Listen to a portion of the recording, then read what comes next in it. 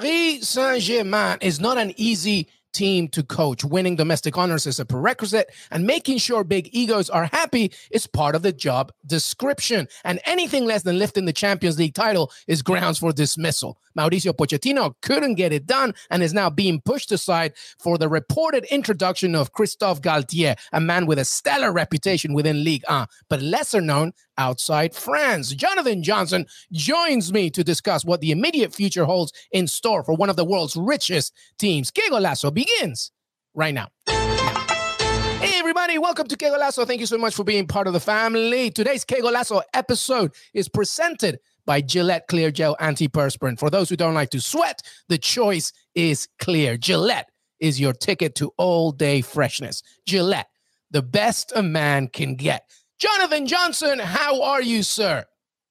Doing very well, thanks. And yourself? I'm good. I'm always good when I see you, my friend, and we talk some French football, specifically a club you know very well, Paris Saint-Germain. We got lots to discuss. Let's begin with, as we are talking, Jonathan Johnson, and as people are watching this as well or listening to it, it's important to note that nothing is official yet, but Christophe Galtier seems to be the front runner for the PSG job. There's a little bit of a Pochettino compensation dispute right now holding up the show. What's the absolute latest?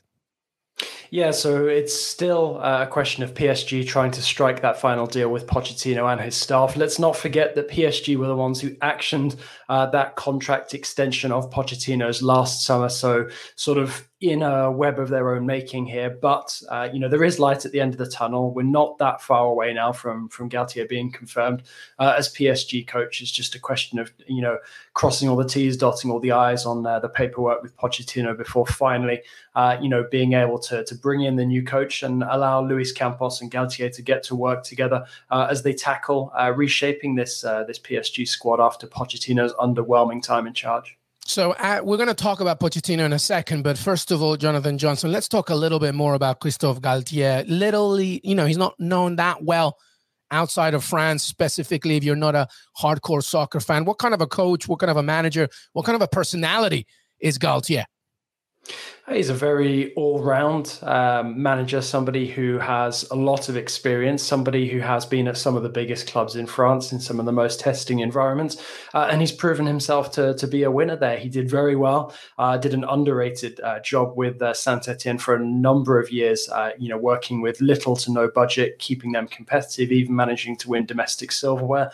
And then obviously Lille is where I think he would have burst onto the scene for most people, winning Liga and pipping PSG to the title. One of only two coaches to do that in recent years, the other being Leonardo Jardim, who, of course, was also aided by Campos, who Galtier will be rediscovering at Parc des Princes. So Galtier is somebody who has a very strong reputation in France, has a good domestic track record, turned Lille around from relegation battlers to Ligue 1 champions, and then was basically on the verge of doing the same thing with Nice, sort of 1 year into an ambitious project that probably would have seen Nice turn into title contenders.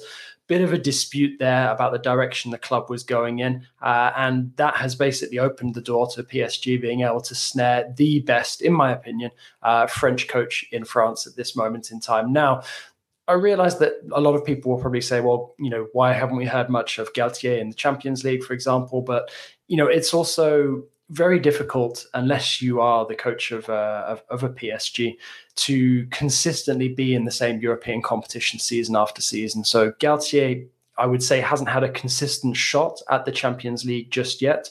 And I think he'll be relishing that opportunity with PSG because domestic dominance, which is something that has been missing the last few years for PSG, that is almost a given that Galtier will bring that.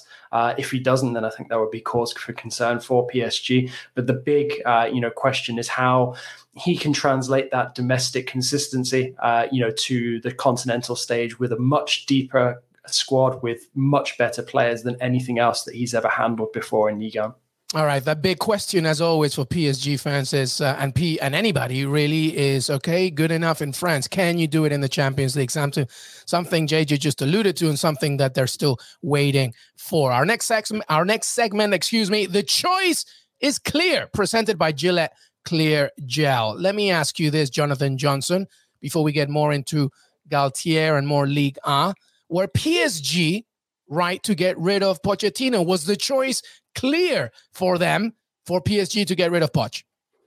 I do think that the choice was clear for PSG at the end of the day. Pochettino had a straightforward remit when he came in. That was to have PSG being dominant domestically and also going far in the Champions League. You could argue one season out of two, he did a fairly decent job of that, because the season that he came in, he had PSG beating the likes of Barca, beating the likes of Bayern Munich, and then just going out to Manchester City in the semi-finals. But the second season, his only full season, it was an absolute disaster in the Champions League, dropping out in the way that they did against Real Madrid, and also failing to win everything on the domestic front, because they didn't win the Coupe de France. They got knocked out, funnily enough, by Galtier's Nice. And I think that it was the right decision for PSG to make this change at this moment in time after Kylian Mbappe's contract extension, and change the project and move on without Pochettino, who, let's face it, was never totally committed to this PSG project. One of the most difficult things for PSG coaching staff, as you can agree, I'm sure, is to deal with the likes of Kylian Mbappe, Neymar, Lionel Messi, Marco Verratti, Marquinhos, just, players of such high caliber, but also bring such high egos, for better or worse, that they've deserved. They've earned that reputation, of course, some of the best players in the world. And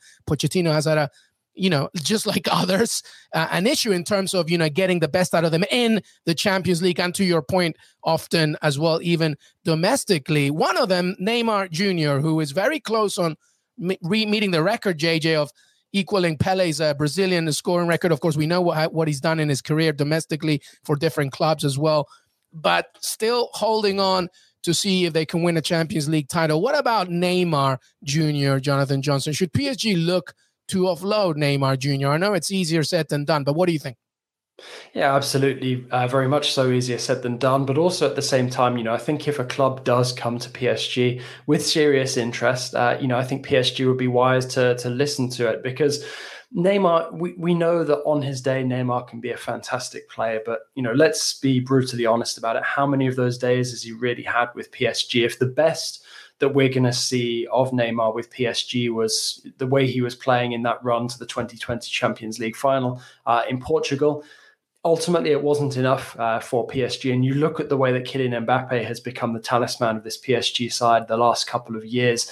There are players who can put that team on their shoulders, and they can be more reliable than Neymar. And I think really the beginning of this sort of second wave of negativity surrounding Neymar in Paris came after he did that interview late last year, where he suggested that basically the World Cup in Qatar at the end of this year will probably be his last with Brazil, because he alluded to the difficulties of being a top level athlete. I know that got PSG very worried, because it came a couple of months after he'd signed a bumper new contract extension. And basically that relationship has not gotten better. Now, we have been here before, back in 2019, when Nasser Al-Khelaifi was speaking publicly and basically opened the door to Neymar leaving if he didn't want to be there. Neymar, as we know, didn't end up moving. His potential return to Barcelona fell through. He was public enemy number one for a while at Parc des Princes, and then ultimately won the fans over, and it actually produced some of the best form of his career. But, I think it's almost like Neymar needs to be in an extreme position of difficulty to get him, to perform at his best. And the risk of him picking up injuries, as we've seen in his years with PSG, is very high. So I think that PSG would be well advised to consider any interest in Neymar. But the difference between considering interest and an actual solid offer is quite substantial. Yeah, and obviously the biggest hurdle for him has always been trying to be the main shining light. In Barcelona, he had to share with obviously Lionel Messi and Lucho Suarez. At PSG, Kylian Mbappe and Messi once again, but to his contract and everything will be difficult. Final question here. Is the choice clear for Luis Campos, the new sporting director, about, who else would be in his blacklist, so to speak? Is there any? I mean, we know Kylian Mbappe obviously is fine where he's at. Lionel Messi, of course, has one more year left at least. But is there any other movement that this Luis Campos is thinking about? Yeah, I think that the choice will be clear in terms of who he wants to move out and also who he wants to bring in. I mean, I think Campos's remit is quite simple coming into this task. He basically has to construct a squad that Christophe Galtier will be able to use. So, of course, they know each other very well. He knows the kind of squad, the kind of tactical variations that Galtier will look to use, and will need to stock the squad accordingly. Now, the thing that really interests me about some of the early targets that Campos has been looking at, and I'm talking about the likes of Vitinha, Porto, Renato Sanchez at Lille, who both Galtier and Campos know very well. They're looking at boosting that midfield. Now, we know that the midfield has been run exclusively through Marco Verratti over the last couple of years, but it's almost like when Verratti isn't there or isn't on form, PSG have no midfield at all. So I think completely reconstructing that area of the team is a logical, starting point for Campos. So I do think that he will have a clear list in his mind or idea of players that he can potentially try to move on, bring in money for, and others that he can look to bring in, at a substantially lower cost than what we're usually used to seeing with PSG. Well, the choice is clear for PSG. Pochettino is out. What happens next is up to the French giant. That was brought to you by Gillette Clear Gel. The soccer calendar knows no breaks, so it's always all systems go here on Que Golazo. Staying on top of the global game is an all-day gig. Then there's the added stress of being a helplessly loyal fan who obsesses over every minor detail concerning my club. Throw in on top of that the studio lights, the public speaking, the breaking news. It's a recipe for perspiration. Not for yours truly. Fortunately for me, sweat and bad odors are two things I never have to worry about, thanks to the long-lasting power of Gillette Clear Gel Antiperspirant. I can get on with my day, which mainly involves staying on top of the latest Aston Villa news and telling myself it's strictly for work purposes without breaking a sweat. Gillette Clear Gel Antiperspirant goes on with an anti-white mark formula and protects your nostrils from those nasty under armpit smells while giving you 72-hour sweat protection. If you want all-day freshness, the choice is clear. Gillette Clear Gel Antiperspirant is a tap-in. Get your Gillette Clear Gel Antiperspirant at a store near you. Let's keep going here. Jonathan Johnson, some Ligue 1 news. Lucien Favre back to Nice, we believe, and Paulo Fonseca to Lille. What's the latest? Yeah, so Favre has been unveiled as Nice coach. That was somewhat unexpected, but then again, I think that once it became clear that Galtier was going to be moving on, that they would have to, think carefully, long and hard about who they could potentially bring in. And when you look at what Favre was actually able to do in his first spell at Nice, because he is, of course, going back, that third place finish that he managed in the season when PSG were beaten to the title by Monaco, I think that will have stuck in the memory of a lot of fans and a lot of people at the club, sort of what if they could have built on that, because that is essentially what the project is now capable of since Ineos bought the club. So I think Favre was a logical choice. I'm kind of curious because it's a pattern that keeps repeating itself both in his playing career and now in his coaching career as well, where Favre has gone and done multiple spells at a club. I think he did it with Servette as a player. He's now doing it with Nice as a coach. He's also been linked with a return to clubs like Mönchengladbach and Hertha Berlin in the past. He's almost reminds me a little bit of Paul Pogba in the way that Pogba's done 2 stints at United, now doing 2 stints at Juventus. And I'm keen to see how it goes the second time around, because you know what they say, never go back. But then the project is completely different. It's almost like Favre is rejoining a new Nice. It's not the same club that he left. And funnily enough, actually, Favre managed to get a tune out of probably one of the most volatile players that we've known in the modern game in Mario Balotelli. He had that wonderful spell of form at Allianz Riviera. That's right. That was amazing. Ended up moving to Marseille. But the funny thing is, if you look at Balotelli's career stats, that was actually his most consistent form anywhere ever. Wow. I mean, so hopefully it's Lucien Favre that can get it done. Let's get some final thoughts here, Jonathan Johnson, on Sportsbridge Ventures acquiring a 9% stake in Paris FC. What's going on there? Yeah, so another interesting American investment into French football, a bit lower down in Ligue 2.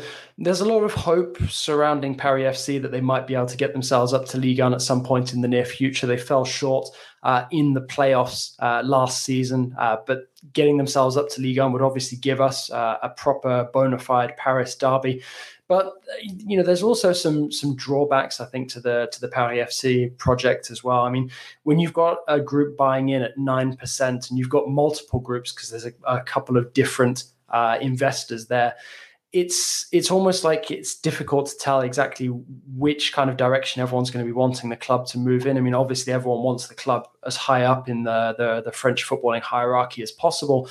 But it kind of feels to me like it's getting a little too diluted. Now, we will see how it plays out. I mean, it could perhaps, just be a tactic to get themselves up to Ligue 1, and then that can take, Paris FC to a new level of their project. But you look at some of the transfer dealings they're doing at this moment in time. They're bringing in some very experienced, very consistent performers. And I think that they will definitely be looking, to secure one of the automatic promotion spots into Ligue 1 at the end of this season. And they're capable of doing it as well. Thierry Loret is a very, very reliable coach, especially at this level. He took Strasbourg up, took Gazélec Ajaccio up unexpectedly as well. So he's somebody who I think is tailor-made for this project. But what it means sort of in terms of the American investment, whether they can actually sort of grow that at some point in the next couple of years, and Paris FC could potentially become American owned. I think the jury is out on that. I struggle to see for actually the majority shareholder sort of stepping aside anytime soon. I am curious though by the fact that Rai, who's a PSG legend, is attached to that group and will be looking for added investment that could potentially come from Brazil or commercial opportunities there in South America. So that's definitely something that's going to be interesting. But to be honest, there's quite a few clubs who are doing, some very inventive things at this moment in time, whether it's with managerial appointments or looking for added investment as well. I mean, another managerial appointment we touched on Favre earlier is Fonseca going to Lille, somebody who obviously has a very high reputation in Europe, was Roma coach not that long ago. So for him to resurface in France with Lille, the deposed French champions who will be looking to get themselves back into European contention. France is a very exciting place to be right now, whether you're in Ligue 1 or in Ligue 2. And obviously going back to the Paris FC thing,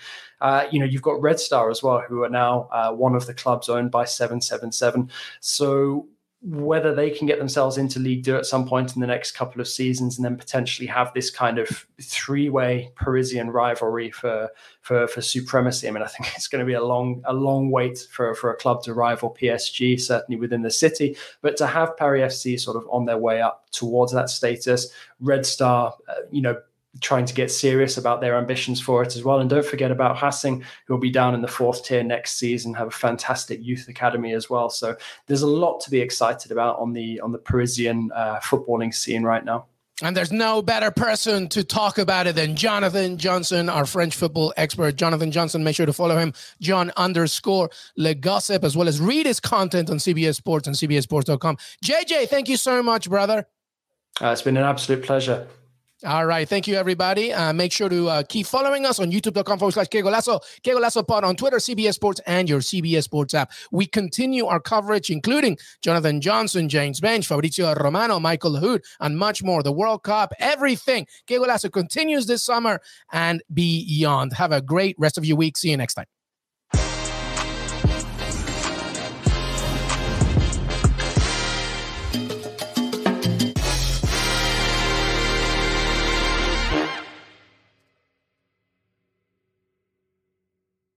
Hey everyone, this is Jimmy Conrad, your favorite former U.S. men's national team player and the host of the Call It What You Want podcast.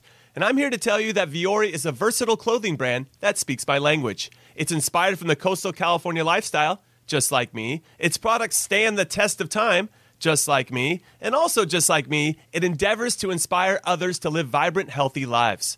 Vuori gear is designed to look great in everyday life while also being perfect for any workout activity. I'm currently rocking the men's Sunday Performance Jogger, and don't let the name deceive you. You can wear these babies any day of the week and in any situation. I'm talking going to the office, running errands, the gym, whatever your heart desires, because Vuori is an investment in your happiness. For our listeners, they are offering 20% off your first purchase. So get yourself some of the most comfortable and versatile clothing on the planet at Vuori.com/sports. That's VUORI.com/sports. Not only will you receive 20% off your first purchase, but enjoy free shipping on any U.S. orders over $75 and free returns. Again, go to Vuori.com/sports and discover the versatility of Vuori clothing.